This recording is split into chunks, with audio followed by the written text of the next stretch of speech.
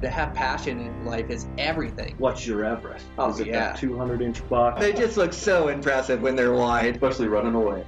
Welcome to this week's episode of Eastman's Elevated. It's like a think tank for outdoor activity. Sounds exactly like my hunting. Just always thinking about it, always trying to evolve it and make it better. Here's your host, Brian Barney.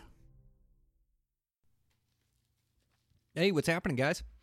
Got a brand new Eastman's Elevated for you. So on today's podcast, I have on my buddy, Koby Owens.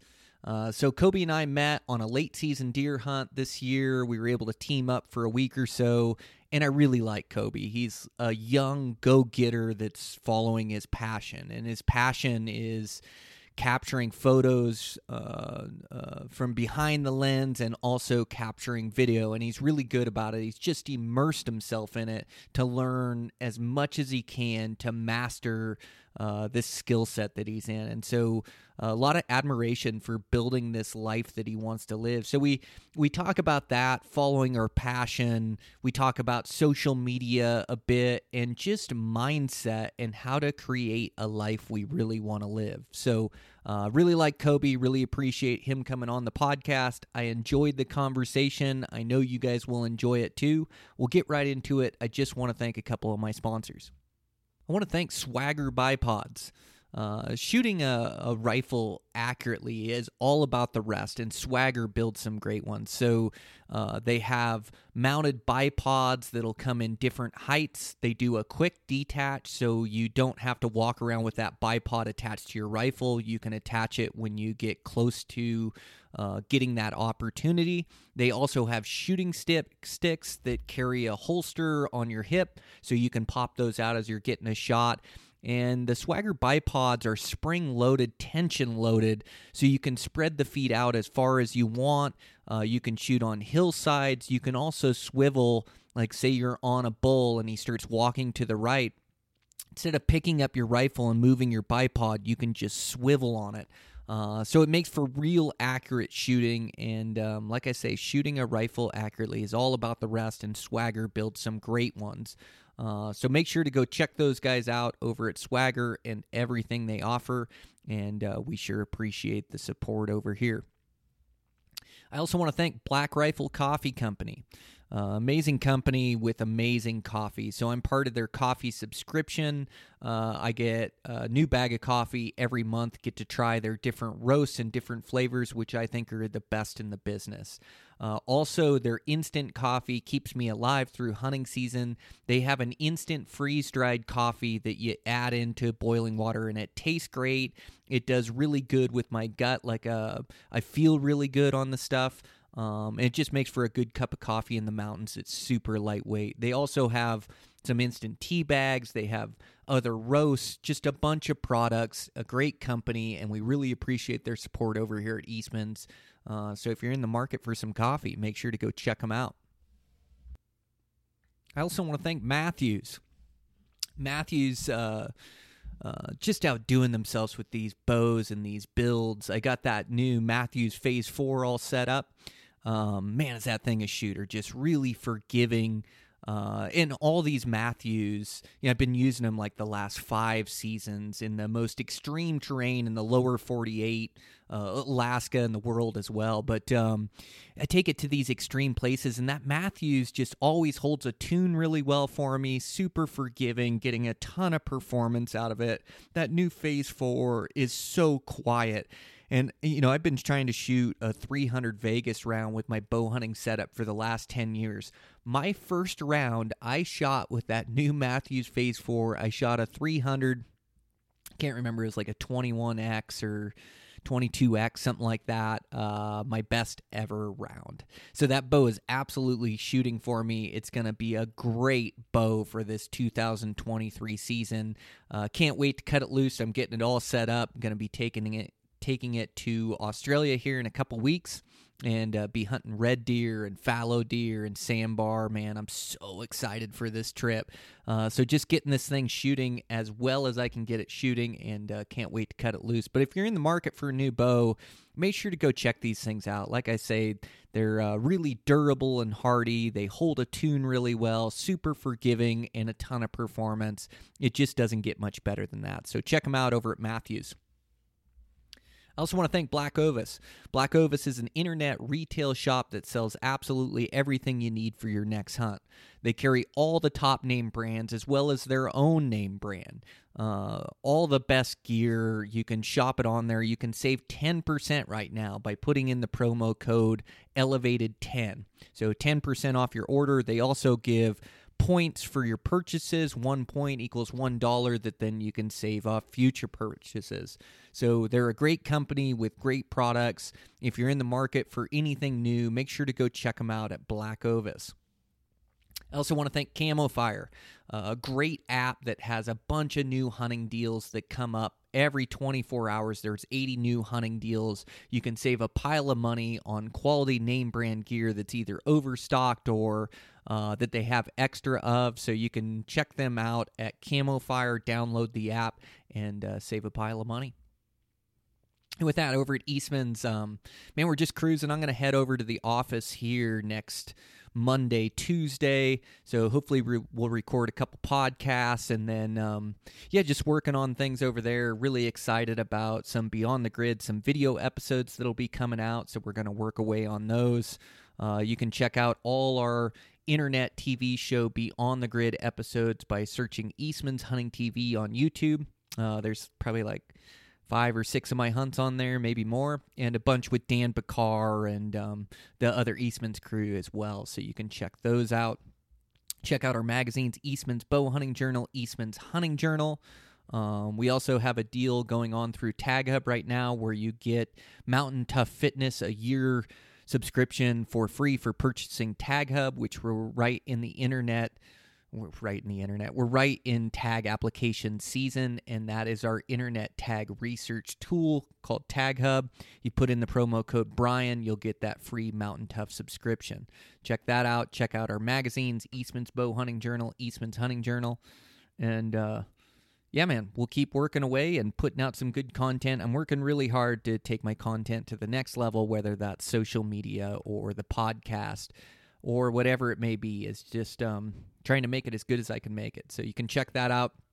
You can check out social media through Eastman's Elevated. We're releasing a bunch of new content there, as well as my personal at Brian Barney. So really appreciate the support, you guys. Let's get into this podcast. My buddy, Koby Owens. I'm your host, Brian Barney. Eastman's Elevated. Here we go.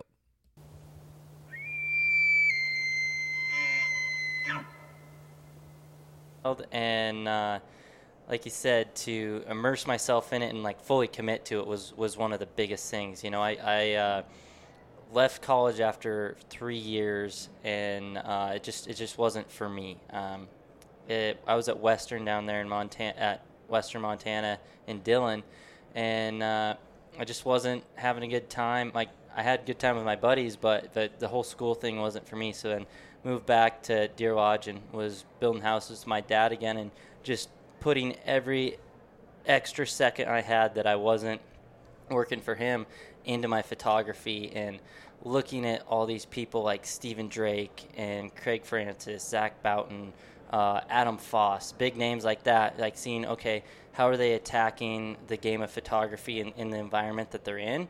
And then going and putting my own spin on it is the most important thing, I think, and not trying to copy what they're doing. That's the biggest thing, and for finding your style and your pursuit is doing it. You're putting your spin on it and not trying to copy what someone else is doing. And so to have my dad be so supportive if I need to go take this week off for this river trip and get this amazing imagery and have those opportunities. You know, I wouldn't be where I am without my parents. They're the most supportive people.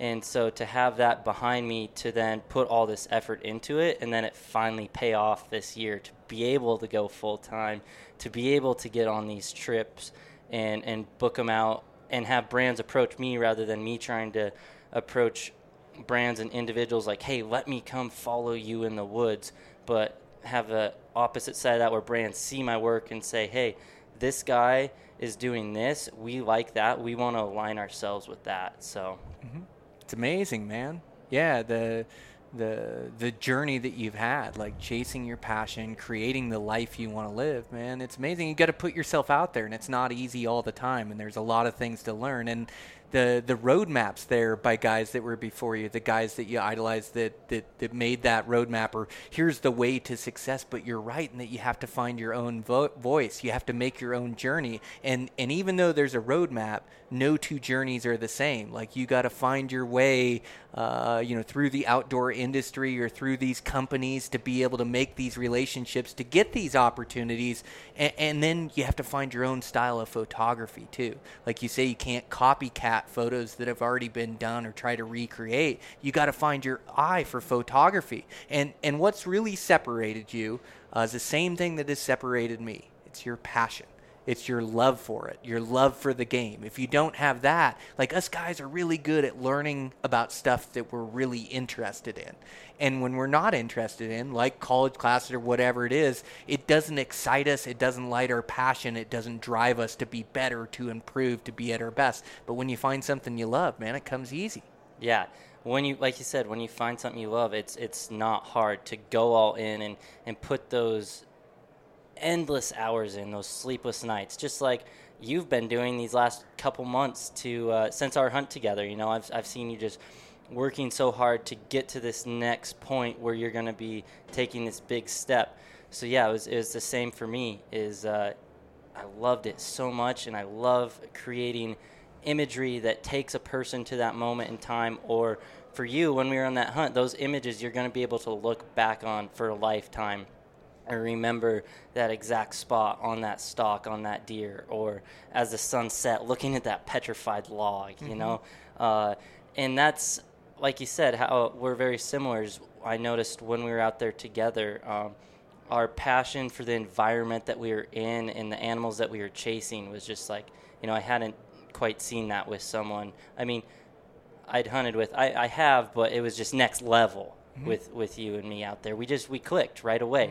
We made a good team, and that's one thing that you said right off the bat is we're a team in this. We have to do this together, and I felt like our stalks were seamless, and it just clicked. So I think that was a lot of the passion and the love for it that we have, of you with the bow and then me with the camera right over your shoulder. Oh, you're right. We shared that amazing hunt together for mule deer in this broken open country, kind of badland type country, and we just had this amazing experience. The only thing we didn't have was arrow a deer on film, but boy did we come close, and it was so much action. And you're right, our love for the country and for the game and for the mule deer and the whole deal was so cool. And as much as I appreciate the landscape, like I love the places I hunt, and I love wild places in the lower 48, and so I love this place. And I've never had somebody really fall in love with the country like you did. And it shows in your photography and your videography, as you had passion for it. And I found you staring at rocks maybe even more so than I was, or the landscape, or appreciating it, or looking at the sunset. Go, man, isn't that killer? Like, wow, it's really showing off tonight, or whatever the case is. But yeah, man, that was an amazing hunt, man. If I could do it all over again tomorrow, I'd do it all over again with the same results. That was a wild one. Yeah, take me back there. I mean, that was one of the most challenging things like I've ever done, is trying to document a top tier hunter in the most one of the most amazing environments I've ever been in. And that's hard to say, coming from the Montana mountains that I grew up in, that this badland country was off the charts. Like, trying to document you existing in that and chasing something that you love really challenged me.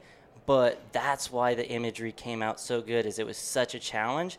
And I love challenges like that. And conquering that challenge was just, it felt so awesome. And yeah, when we got back from that and I got into my editing cave and started putting edits on it, I was sending you over picture by picture. Normally I don't do that. I wait and deliver them all at once, but I remember sending you a couple like, dude, you got to check this out. Look how this turned out. Because I was so happy with how it turned out.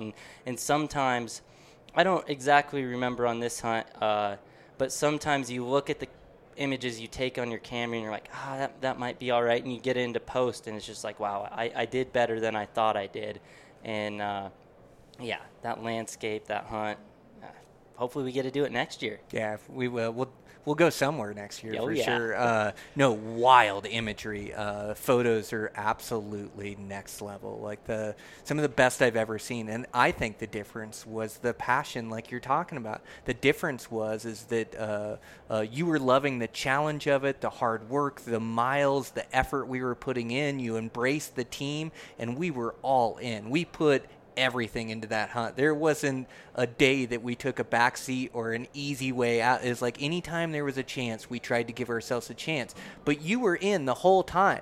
And your photography shows you weren't in for the money or a day rate, or you were in to capture the best images you could capture, to capture the best video you could capture, to try to kill a deer on film. Like, you were in it. And it made all the difference in the world. I can't believe we didn't kill one over there, but it's so fun. Yeah. Another thing that really is interesting is I remember when we were driving over there, you're like, hey, I got this lens. It's a 24 to 240 f 3.5 to 5.6. You could use it if you'd like. And at that point, I had both my camera bodies. I run Sony A7 IVs, 2 of them. And typically I run a 24 to 70 and then a long lens. I have a Sigma 150 to 600. Sometimes I use that lens, but it's also a 9-pound lens. So I knew in this instance it wasn't going to work because the amount of miles we were going to put on and sometimes how long it took to set that up and get it stable. So the first day I ran 2 cameras, the 24 to 70 and then my little 51.8. And then that second day I was like, hey, I'll try that lens out, and see. And I still ran 2 cameras that day, and I remember not really using my other camera that much and using that 24 to 240 a lot. And then day 3, I ditched the other camera, and I put those SIG image stabilizing binos on my chest in my FHF gear chest pack, and then ran my camera with that 24 to 240 on my cotton carry on my left strap. And I documented pretty much that entire hunt off that lens that I borrowed from you on my Sony, and then was using those amazing SIG binos. So that's something that really stands out to me because I ran 2 cameras on every other hunt, but this hunt was seamless to run 1 camera on, and that's kind of wild to me with how I've been doing things. Mm-hmm. So yeah, well, and it's the hunt called for it. Like you said, the miles we put on. We had some long hikes in the dark and getting back to the truck and things. But yeah, it works good because it's a good all around where you can get your interviews and you can get shots of the deer and still get a decent zoom. Like, you can kind of get all of it. But yeah, to have a master like you take over that lens and get me some of those killer images was pretty wild. It just gave you a lot of versatility, I think. Yeah. It was perfect for bow hunting, in my opinion, because you have that wide angle, 24 millimeters of you knocking your arrow and me zooming in as you're drawing back, and then we're at 240 millimeters on that deer tight, or as tight as it can be depending on the range. Mm-hmm. But yeah, that versatility of being like you knocking your arrow and then in that same seamless video, zooming in on the deer to get that kill shot. Mm-hmm. That was awesome. I'm actually going to order that lens. It's not that expensive of a lens either, is a thing. One thing I preach is putting good glass on a badass body like the Sony A7 IV. I'm going to step up to that A7 IV after going with you. Yeah, and good decision. But yeah, putting good glass on your camera is important. It's like putting a low-end rifle scope on an awesome rifle is my comparison that I use. So that lens isn't necessarily top tier, but man, it got the job done, and I was impressed with the imagery that came out of it. So yeah, it's something I'm going to move to using here this next year. And I've never used a 2x teleconverter, but I'm going to play with that a little bit on this to see what that does, because it jumps your initial aperture up a couple stops, but it'd be like a 48 to 480 then. So I'm gonna play with that a little bit this year and see what that does. No idea yet because I've never used a 2x converter, but that 24-240 is going in the arsenal. Man, that's killer. That 2x that doubler, does it fits right onto the Sony body and then fits onto the camera pretty seamlessly? Yeah. So it's just an adapter. It's a 2x doubler, or you can get a 1.5 times, I believe. And like I said, not very familiar with them at all, but it's something I'm going to look to implement this year. Just I know that the camera can struggle to focus or get that focus because there's more space in between your sensor and the glass. Okay. But it's just something I've never played around with, and it's lightweight, and so to be able to throw that on and get a little bit tighter animal footage or something is something that interests me. Mm-hmm. Yeah, no, it makes sense. Well, another big part of videography in the outdoors is hunting skills as well. Like it paid dividends to have you have so much experience hunting and have the love for hunting like you do photography. And so you spotted a lot of the bucks we went for. Like you were pretty good behind those sick binos that you're talking about. So it's a real asset when we are a team and you are glassing as well. And, you know, that was tough country to hunt because we almost had to hunt through a lot of it. We couldn't sit on a master vantage point and pick it apart because you can't see every fold, every hillside, every ridge line. And so what we'd have to do is kind of use like a mobile vantage point where we'd kind of not really still hunt super slow, but hunting the whole way in as we're hiking. We're looking at every little opening and every new view we get. We really dissect the country. And if we do get like some sort of a master vantage, then we sit down for 5, 10 minutes, 20 minutes, 30, whatever it is. We pick the country apart. But a lot of that country was moving through it, and you have to see those deer before they see you.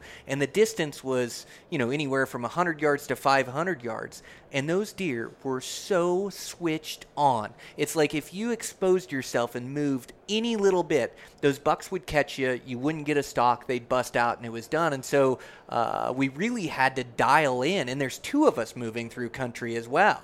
And so we really had to dial in, but you were a huge asset being able to have those binos and have such hunting skill and be part of that hunt. And then stalking in, you also had to do everything I had to do. You had to be quieter than I am or as quiet as I am.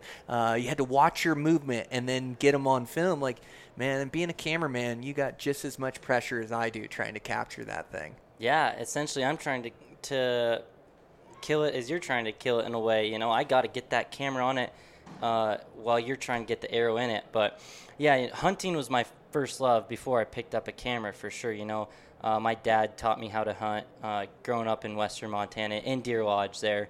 I hunted from a young age before I even picked up a camera. So then bringing the camera into it later was something that Stephen Drake inspired me.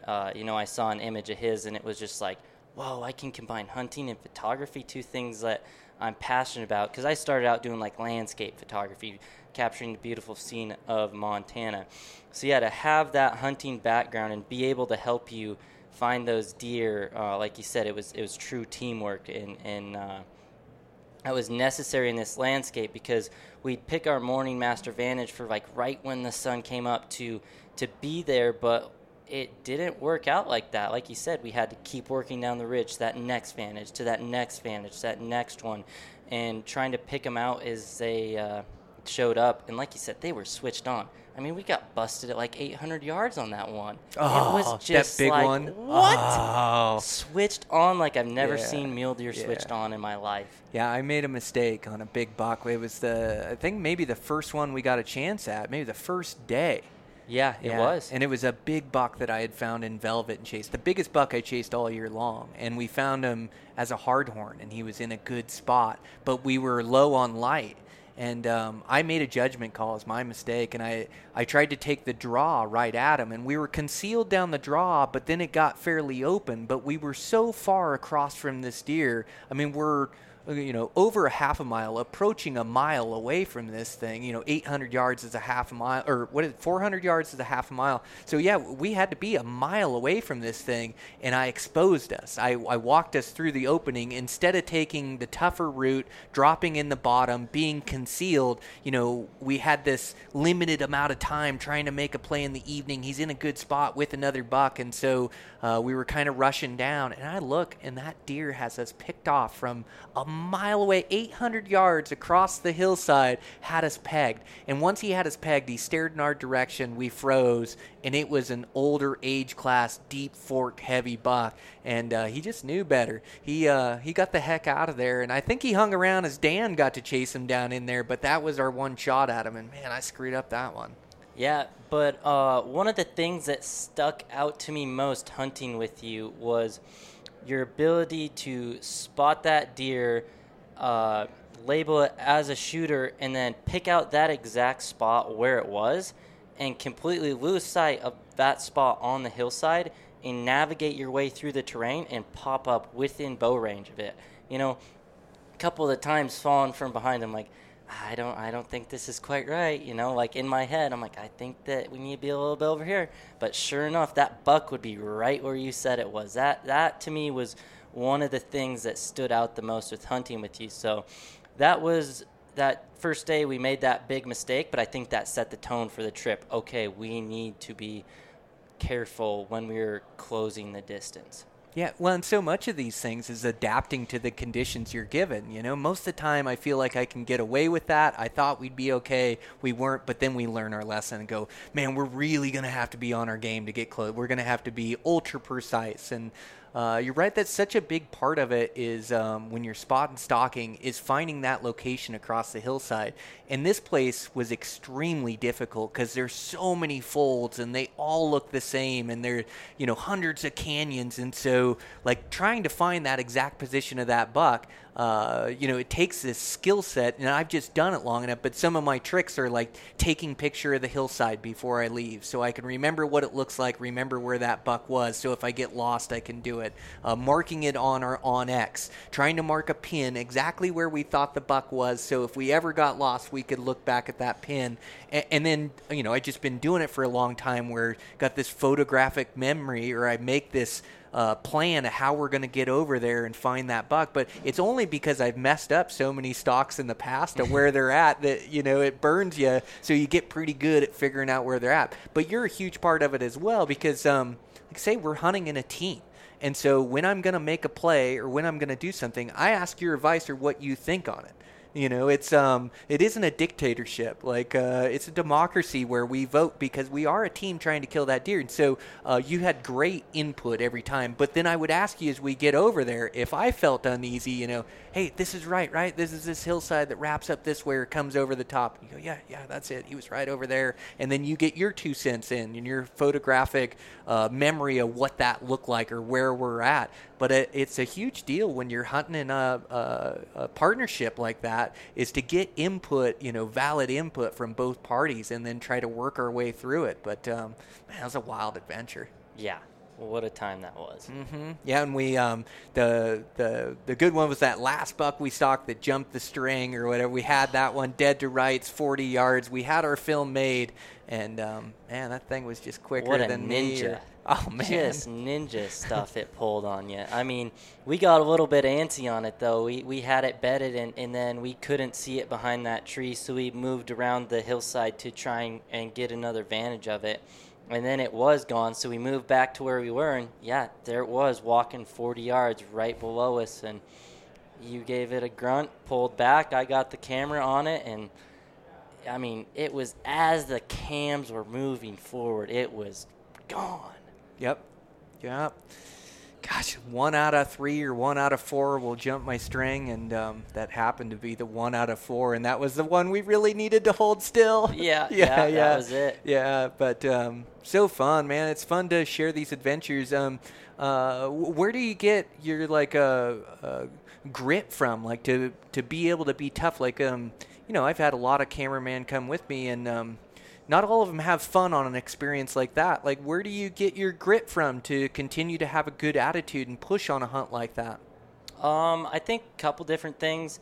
One, growing up working for my dad, building houses, carpentry work, that's hard work, especially in the summer. It's hot out. It's not necessarily fun, a lot of the stuff you do. You enjoy it. I mean, you do it yourself. And then the other thing is probably playing football growing up a little bit, 2-a-days, getting through that, getting your butt chewed out. So I think a little bit of that, and then also just my own failures in the woods and going through many experiences, riding out bad storms in the backcountry, on raft trips. So I think it's a combination of probably those three things. Yeah, I bet you're right. Yeah, you had a ton of grit. Well, and the deal is, too, it's like being in a good headspace, like enjoying your time out there. It's a type 2 fun, and you have to work really hard. We did, I don't know what we averaged it per day, maybe around 10 miles or a bunch of elevation, but, we crushed the miles in elevation. We're going hard every day. It's not fun all the time, but, you had a good attitude throughout. It's like that so much of life is just like your attitude and approach of things, isn't it? Yeah. If you don't come into it with a good mindset, you're not going to have a good time. So coming in with that initial mindset is a big deal, in my opinion. You got to get in the right headspace before you get out there. And then while you're out there, even when you're going through these failures, you have to think about it as like next play. That was one of the big things that growing up playing sports, basketball and football and such, I felt like I was kind of always the glue of the team, the good attitude that tried to hold people together. And so I've always had that, a good head on my shoulders, per se, to keep those around me in the right headspace. So I think that helps keep myself in the right headspace. Mm-hmm. Yeah. Yeah, that's exactly it. It's body goes where the mind decides. It's like you make up your mind and you just go for it. But yeah, you kept a good attitude throughout, and I think that helps you too. Like in your photography career, like trying to build a career out of this, you have setbacks and you have failures, or you didn't book this job, but you did book this job, and I'm going to give it my all, and this is how I'm going to make a better name for myself, or I'm going to go on this next hunt, or I'm going to go capture this. But I think it's in life too. We have to have such a resilient attitude, because it doesn't come right away or as quick as we want sometimes. Sometimes you have to grind and have to work at it before that comes, the success comes. And so I think it applies to everything in life, don't you? Oh, yeah, for sure. Definitely being a younger photographer, a couple of years ago, and wanting to be in a place that I wasn't, wanting to be more successful, wanting jobs from companies, that want without having put in the work. But then just, you got to keep going, just keep going. So this last year hit 2 years, honestly, but especially this last year, it stood out to me the amount of time and effort I've put into it. And then to look back and be like, wow, that's where I was a year ago and I'm here now, like that's kind of crazy to me. So to just keep going and pushing is a big deal too. Mm-hmm. Yeah, progression of it. Mm-hmm. Yep. And it takes spending time doing it to get good at it. The 10,000 hours or the really working with it. But where you put your effort into is just learning your camera inside and out. Again, it's like that passion, like spending time to know all those features. Like I learned a ton about photography and my camera and videography and asking you questions. Like you have such a huge knowledge base in such a short amount of time, because that's what you think about. That's what you spend your time doing. That's what you're working towards. Yeah, I remember when I was taking the hunting photographer from Zach Boughton and Stephen Drake, one of the things that they emphasized on is, and that I now emphasize to younger photographers, is you need to be able to run your camera without looking at it. You need to have your camera customized to your liking and be able to change the settings on the fly, because you only get one shot. Hunting is high pressure. Hunting is way higher pressure than shooting a wedding, in my opinion. Like, you are out there, things happen fast, so you have to be able to change on the fly. So creating that knowledge base back in the day and consistently shooting and seeing what works and doesn't work and changing that to set yourself up for success when you come along and hire me to come on this hunt, or on the elk film that I did this year, getting hired for that. And you have to be able to succeed for your client, and that just comes back to those previous years of building that knowledge. Mm-hmm. It's scary doing things you haven't done before, isn't it? Or it's scary taking on these big challenges. Like if you can remember back your first hunt you filmed, or even my first house I built, or the first hunt I went on, whatever the case is.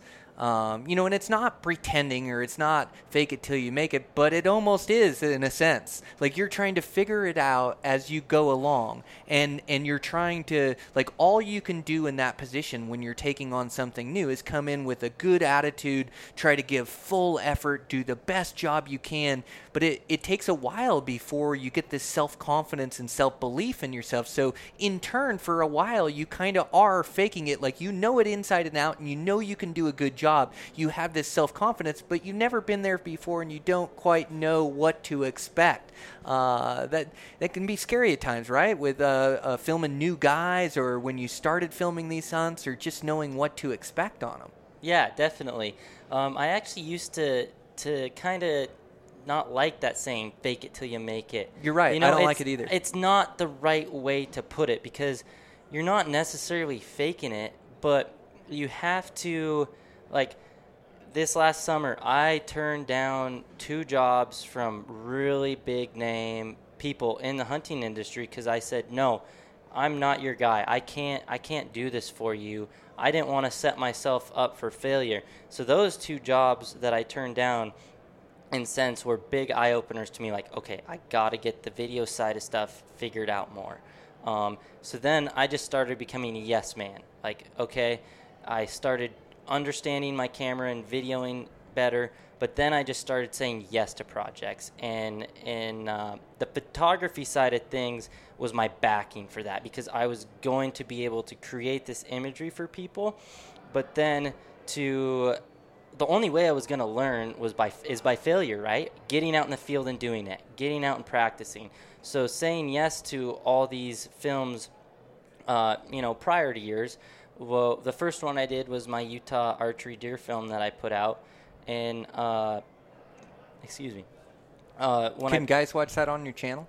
Yes, Yeah. yeah, they can. So you can find that through my link in my Instagram. My Instagram is Koby.Owens, Koby. Or you can look up Koby Owens on YouTube. It's called Chasing Velvet Utah Archery Deer Hunt. And then also another film I put out this year was, or I did the field work for. I didn't do the editing for it, but it's 20 Years in the Sun, and that actually premiered at the Badlands Film Festival at ATA show, and blessings, it got 3rd place. I can't believe it. It's an amazing story. I'm very thankful to have been a part of that. But I wouldn't have been a part of that if I wouldn't have said yes to it, And I didn't necessarily know if I could or couldn't do it going into it. But I had that mindset that I could. I didn't have that mindset like, oh, I don't want to mess up. It's like, yeah, I got this. I can do this. So, like I said, you have to have that yes man attitude going into it. But also, like, a little bit of failure isn't going to hurt you. That's only going to make you better. In that deer film, I didn't get the kill shot because of some circumstances that happened. And that's a vital part of a lot of films.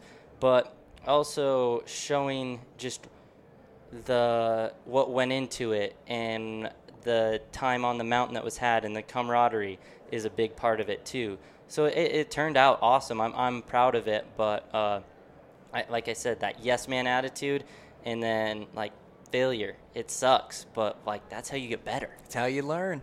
Yeah. Well, and you have to go outside your comfort level to achieve anything in life. I remember when I first started the podcast, I'm all self-taught. I remember just trying to, and it was 7-8 years ago. So there wasn't the literature that there is now about it. There wasn't the equipment, or you couldn't figure out what to use. So it's the same way, where it's just diving into YouTubes and figuring out what to get and best way to record and getting the stuff, and then practicing and knowing my stuff inside and out. And I remember Eastman's took me on a podcast tour where we went to all these big companies, and we did podcasts with all these giant companies with CEOs, and really outside my comfort level. And I mean, heck, my microphone just showed up in the mail a handful of days ago, or I just started the podcast a couple weeks ago, and I wanted to talk next level hunting, but all of a sudden I'm thrown into this place where I'm not very comfortable. But all you can do is have confidence, like put your time in to know your equipment, know it's going to work right, and you are going to fail. Like, I've missed recordings in the past, and I've had to call people and go,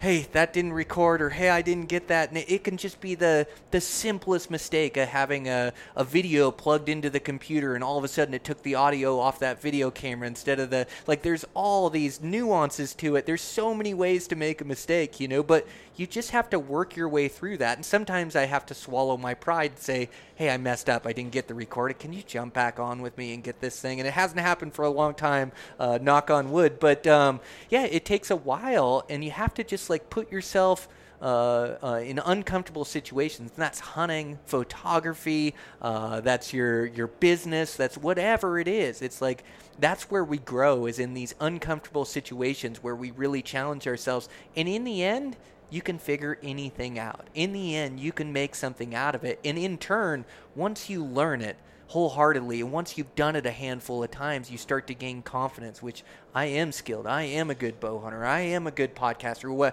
I am a good videographer. You start to get confidence in yourself. And once you get that confidence, it makes it easier to sell yourself. It makes it easier to talk to these people, to walk around head held high, your craft now. And that's a good feeling. Oh, yeah. Yeah.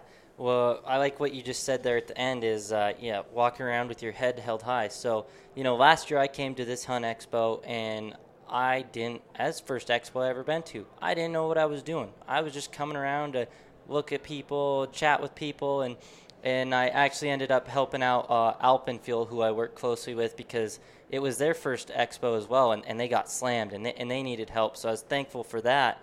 But I came around and I was like, hey, I'm Koby, and I do this. But this year it's a whole different approach, because where I am now compared to last year. This year I'm coming in and approaching brands as, hey, here's my work.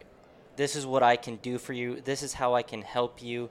And this is the imagery I can create for you. So it's about evolving, too. You have to evolve. You can't stay stagnant. You're not going anywhere if you do that. And how you do that is by taking opportunity. You have to know when the right opportunities are and when to take them. But also, you're going to take opportunities that aren't the right ones. And you just have to realize that and either remove yourself from the situation or keep going and get to a point where you can remove yourself from the situation. But taking opportunity is one of the biggest things, and that's why I am where I am, is because I've taken all these opportunities and ran with them. Mm-hmm. Yeah, I like what you said about evolution, too, continuing to grow.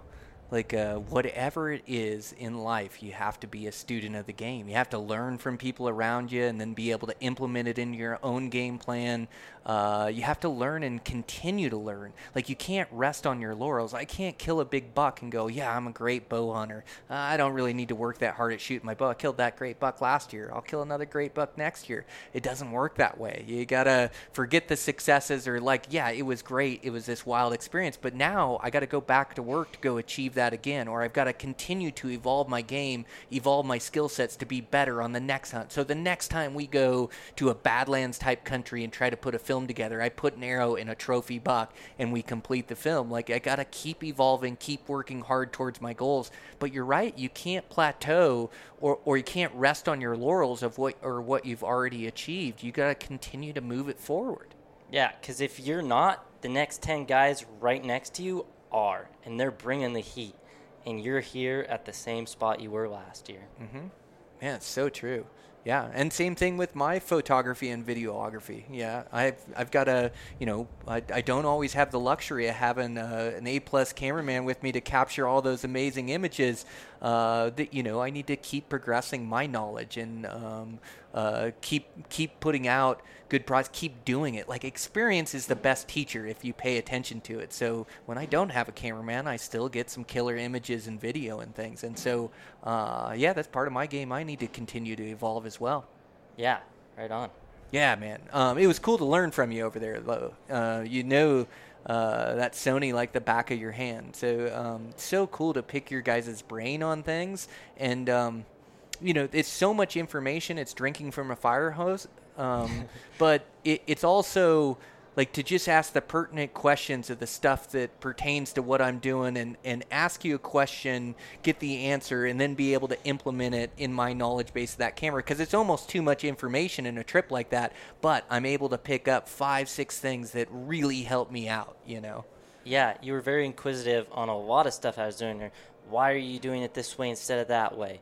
I love helping other photographers. I help so many young photographers all the time now. It's wild how many people reach out to me via social media and ask for help on this or that.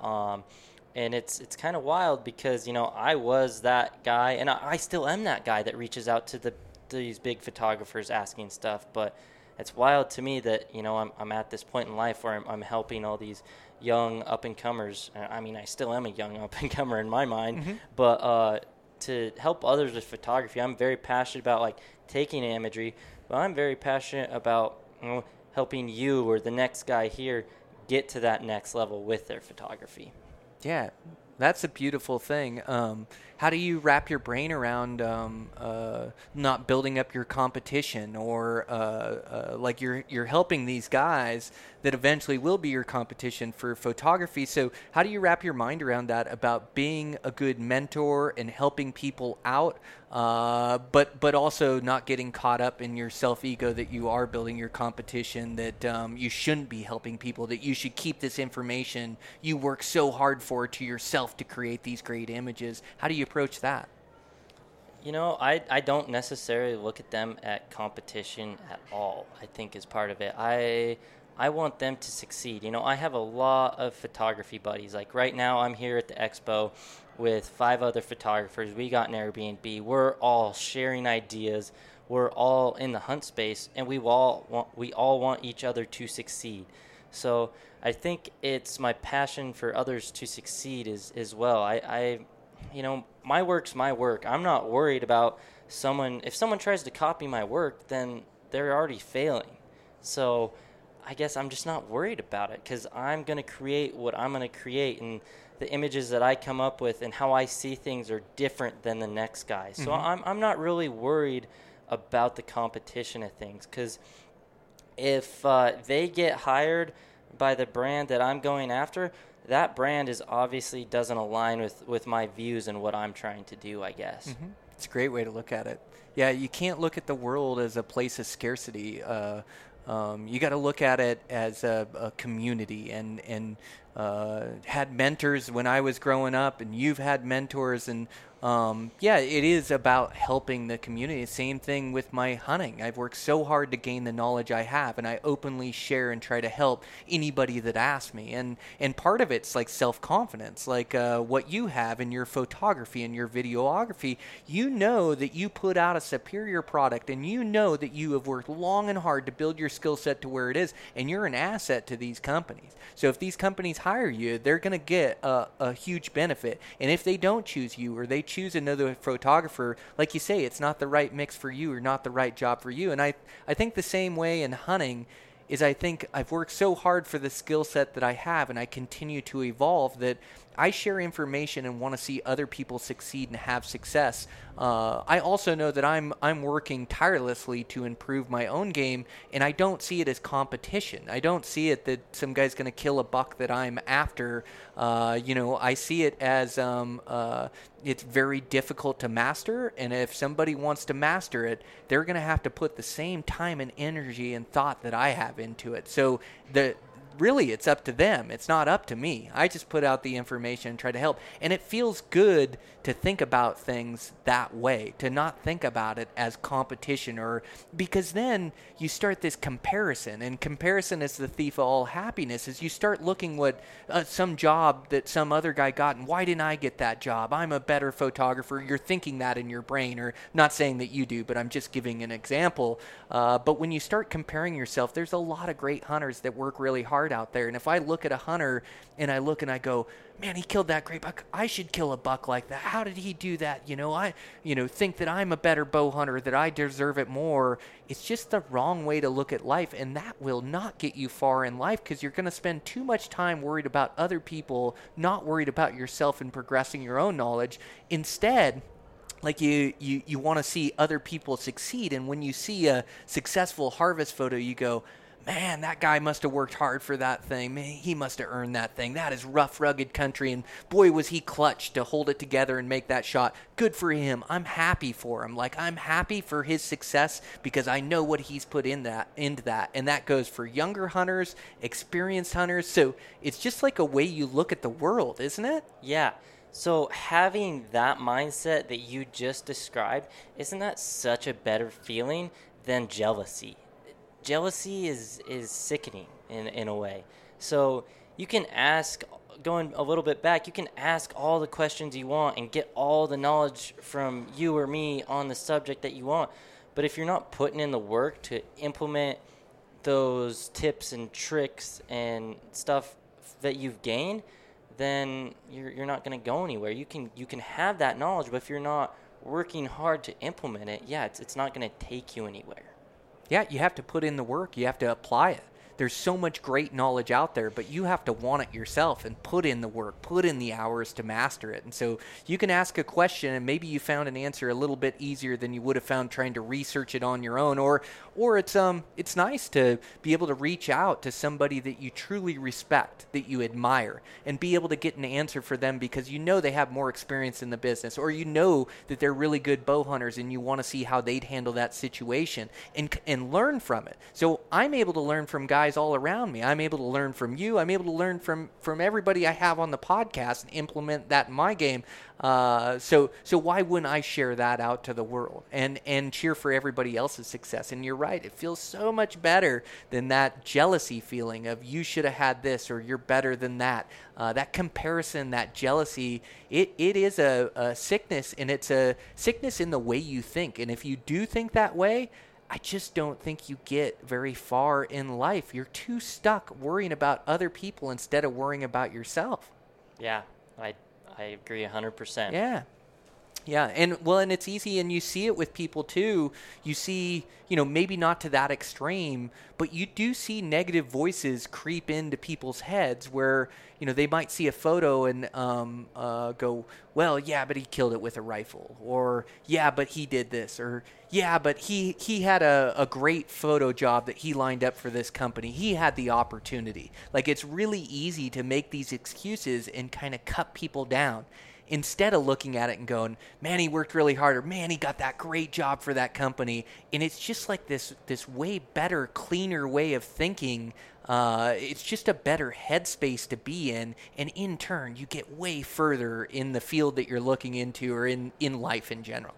Oh, yeah. Yeah. Man, I bet you see it with photographers too, the right attitude and the wrong attitude. I bet it's both out there because it takes all types in all these fields. Yeah.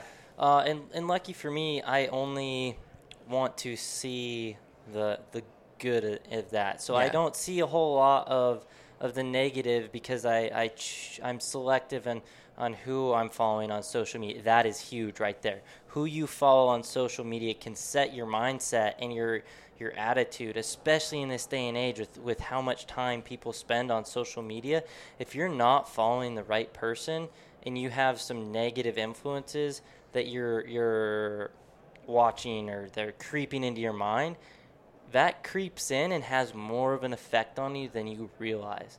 So following the right people, hanging out with the right people, like your buddies, right? Yep, exactly. I'm hanging out with dudes who are ballers in my mind because their attitude, their imagery is awesome, of course. Like, and the funny thing is we have some comparisons. Well, you shoot this way and do that to get this image. And I might get a similar image, but I'm doing it a completely different way. Or, Logan's shooting on Canon, I'm shooting on Sony, and he shoots a lot more bright and blown out, and I shoot a little more darker and vivid.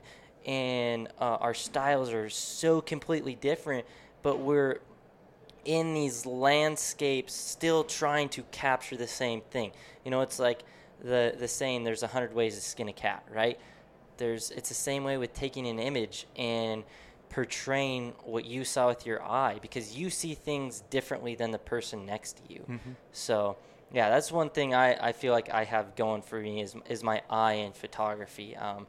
I feel like I've always just had it for some reason. I don't know how to explain it, but like my basis of photography used to be landscape. I need to actually get back to my base a little bit more and shoot some more landscape stuff here in the future.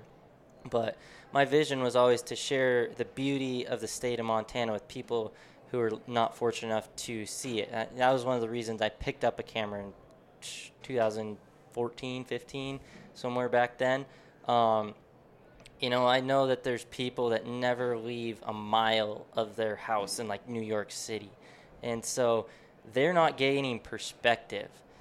Me going out into a new spot in Montana to try and shoot sunset in a reflection of a lake, or the Milky Way in a reflection of a lake, or the Milky Way behind this tree is giving me a new perspective on how I want to take an image or how I see things in life even. So perspective is huge. So true.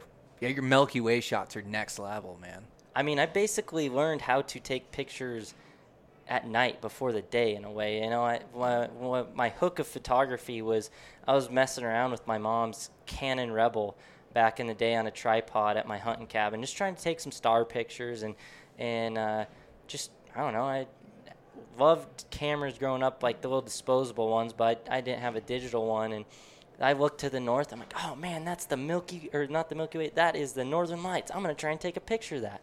And I took this awesome image of the Northern Lights, and that just hooked me right there. And so I kept going out and trying to take pictures of the stars.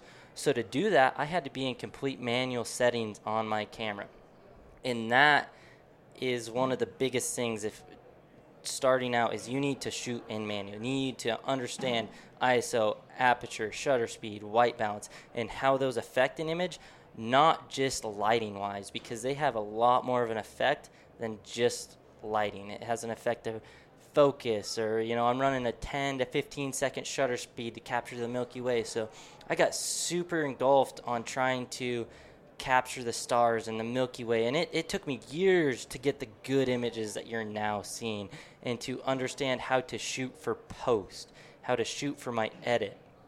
So there we go again. It all comes into the time that you're putting into it to get to where you want to be. Mm-hmm. Man, that's absolutely it. Yeah. Well, and, yeah, it's crazy. You know, like those iPhones that take pretty good pictures too, and it's just the eye for it. Like you say, you have the eye for photography. Like no matter what camera you have in your hand, you're capturing good images. But even for guys that are listening that are just hunters, that just want to capture pieces of their hunt, the more pictures you can take, the better. And if all you have is an iPhone, like you take pictures with that throughout the hunt to remember it. It is capturing that good lighting, and you can still take some amazing photos and videos through iPhone and capture your hunt to be able to look back on. It's just pulling it out of your pocket, snapping pictures. Yeah, especially in this day and age, iPhones are incredible. I always tell people the best camera is the one you have in your hand, or the best camera is the one that you're going to use. You know, I get asked all the time, "Hey, what is the best camera?" And that's it. And then I get asked, like, "What camera do I need to buy?" Well, there's no universal question or answer for that question. It depends on your budget and what you're looking to do with it. And so, you know, I get asked all the time, what camera should I buy? Well, what's your budget? What are you going to do with it? So there's a lot of factors that go into that. And that's the same thing with life. There's a lot of factors that go into getting to where I am. Well, I went at it this way or that way. So, man, it's so true. Well, dude, you're the man. You're so talented behind the lens, and yeah, so happy for your success. And I just can't wait to team up again and capture one of these hunts. So yeah, we'll definitely stay in touch. And man, thanks so much for joining me. Heck yeah, this was an awesome experience to be here at this expo with it grows every year, but you know, this is what we're passionate about. This is our life right now, and so to be here in this podcast booth with you it's pretty special for me. You know. It's hard to believe too, actually. It's yeah. Super cool, man. You're killing it. Appreciate Keep up the it. good work. Yeah, right on. Good stuff. All right, guys, that's a wrap. Fun conversation with Koby. Really like him. Just a young go-getter that's following his passion, building a life he wants to live. Man, that's what it's all about. Really proud of that guy and happy for him. And no doubt he has a bright future. So talented behind the lens and such a great attitude too. It's like really fun to team up with him on that hunt. So make sure to go check him out. Koby Owens, check out his social media. He's just got some great photos and things and some good projects coming up. So really excited to team up with him again on another hunt. Like I say, the images and video that I got from that hunt were just incredible. So thanks again to him. Thanks again to our sponsors. I want to thank Matthews Bows. That new Phase 4 is an absolute shooter. So pumped with that thing. Got it just shooting lights out. So great mountain bow. If you're in the market, just go shoot one, see if it fits you, and see if you like it. Also want to thank our other sponsors. Want to thank Swagger Bipods. Again, shooting a rifle accurately is all about the rest, and Swagger builds some great ones, whether it's bipods or shooting sticks. And also Black Rifle Coffee Company, the best instant coffee made. My body reacts really well to it, so I don't get a gut ache on it or anything like that. It's actual freeze-dried coffee that you add to your water. They also have tea bags that are really good, and then you can get part of their subscription where you get a new coffee roast every month, which I'm a part of, which I really enjoy. And they also have other things for sale, and then such great apparel, hats, and t-shirts and things. So I have some of those that I'm definitely wearing all the time. So thanks to those guys for their support. Thanks to Black Ovis Internet Retail Shop. Get absolutely everything you need, all the top name brands as well as their own name brand. Check those guys out. And then Camo Fire as well, with a bunch of great savings in there. 80 new hunting deals every 24 hours. You'd save a pile of money there. Thanks to Eastman's for their support of the podcast and everything that I do. I really appreciate that. Appreciate all the projects, the writing, the filming, things of that nature. And we do have a big film that's going to come up. Just teasing it, but it's like Life of a Bow Hunter. It's basically my life as far as construction and podcast, and then balancing that with family and also some great hunts in there. So I can't wait to see this come together. I'm going to go meet next week, and we're going to do some meetings over the film. So really excited to put this thing together. And so some really cool projects, and thanks to you guys for the support of the podcast, support of social media. I really appreciate you guys. Support of the guests that we have on the podcast. So just trying to do my absolute best to bring you guys that next level hunting information so we can all be successful this season. Got some great adventures coming up. I've been applying for tags, hoping I get lucky there, lining up some hunts for this 2023 season. And then I'm so pumped up. Going to go hang with my two really good buddies, Craig and Josh from Australia, and going to go hunt red deer during the roar, fallow deer during the croak. Might get a chance to hunt sandbar and some pigs down there, but just really excited to go walk around in a new place on planet Earth with my bow and arrow. And like I say, my two really good buddies down there. I'm going to hang out and have some laughs and do some bow hunting. So it's unreal to be able to go on a trip like this. And like I say, those two guys are really treating me down there and making it affordable for me, picking me up at the airport. And they got some good spots for me lined up to go hunt. And just couldn't be more appreciative of the opportunity and the experience I'm about to go have. So gonna head down there, try not to get bit by a brown snake or spider, and cut these legs loose and go do some bow hunting action for some species that I've never hunted and some species that I've never harvested. So it's gonna be incredible. So got that coming up. Spring bear is coming up. There was just a good podcast that I did with Clint Casper on the CNC Hunt Files.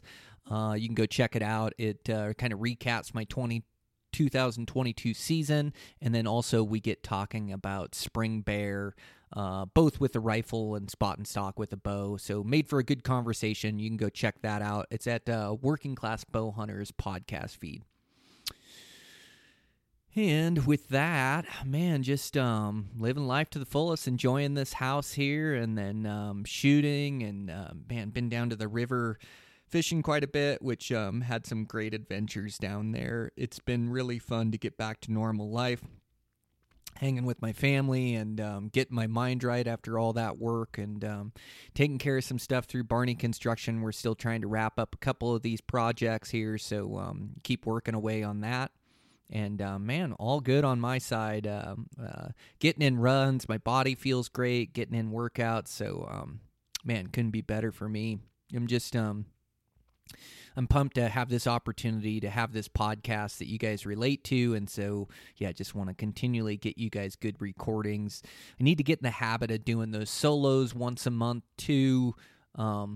Yeah, I like doing them, and I'm really able to get out my thoughts on the podcast and what I'm working on, or just thoughts about life or hunting or whatever the case is. So I do need to record another one of those, and especially with spring bear coming up, I could sit down and record one where we kind of cover spring bear and things. And so I'll get better at getting those things out. And until then, you got this podcast to listen to, and we'll be right back at you next Thursday with a new one. So thanks, you guys. I really appreciate you.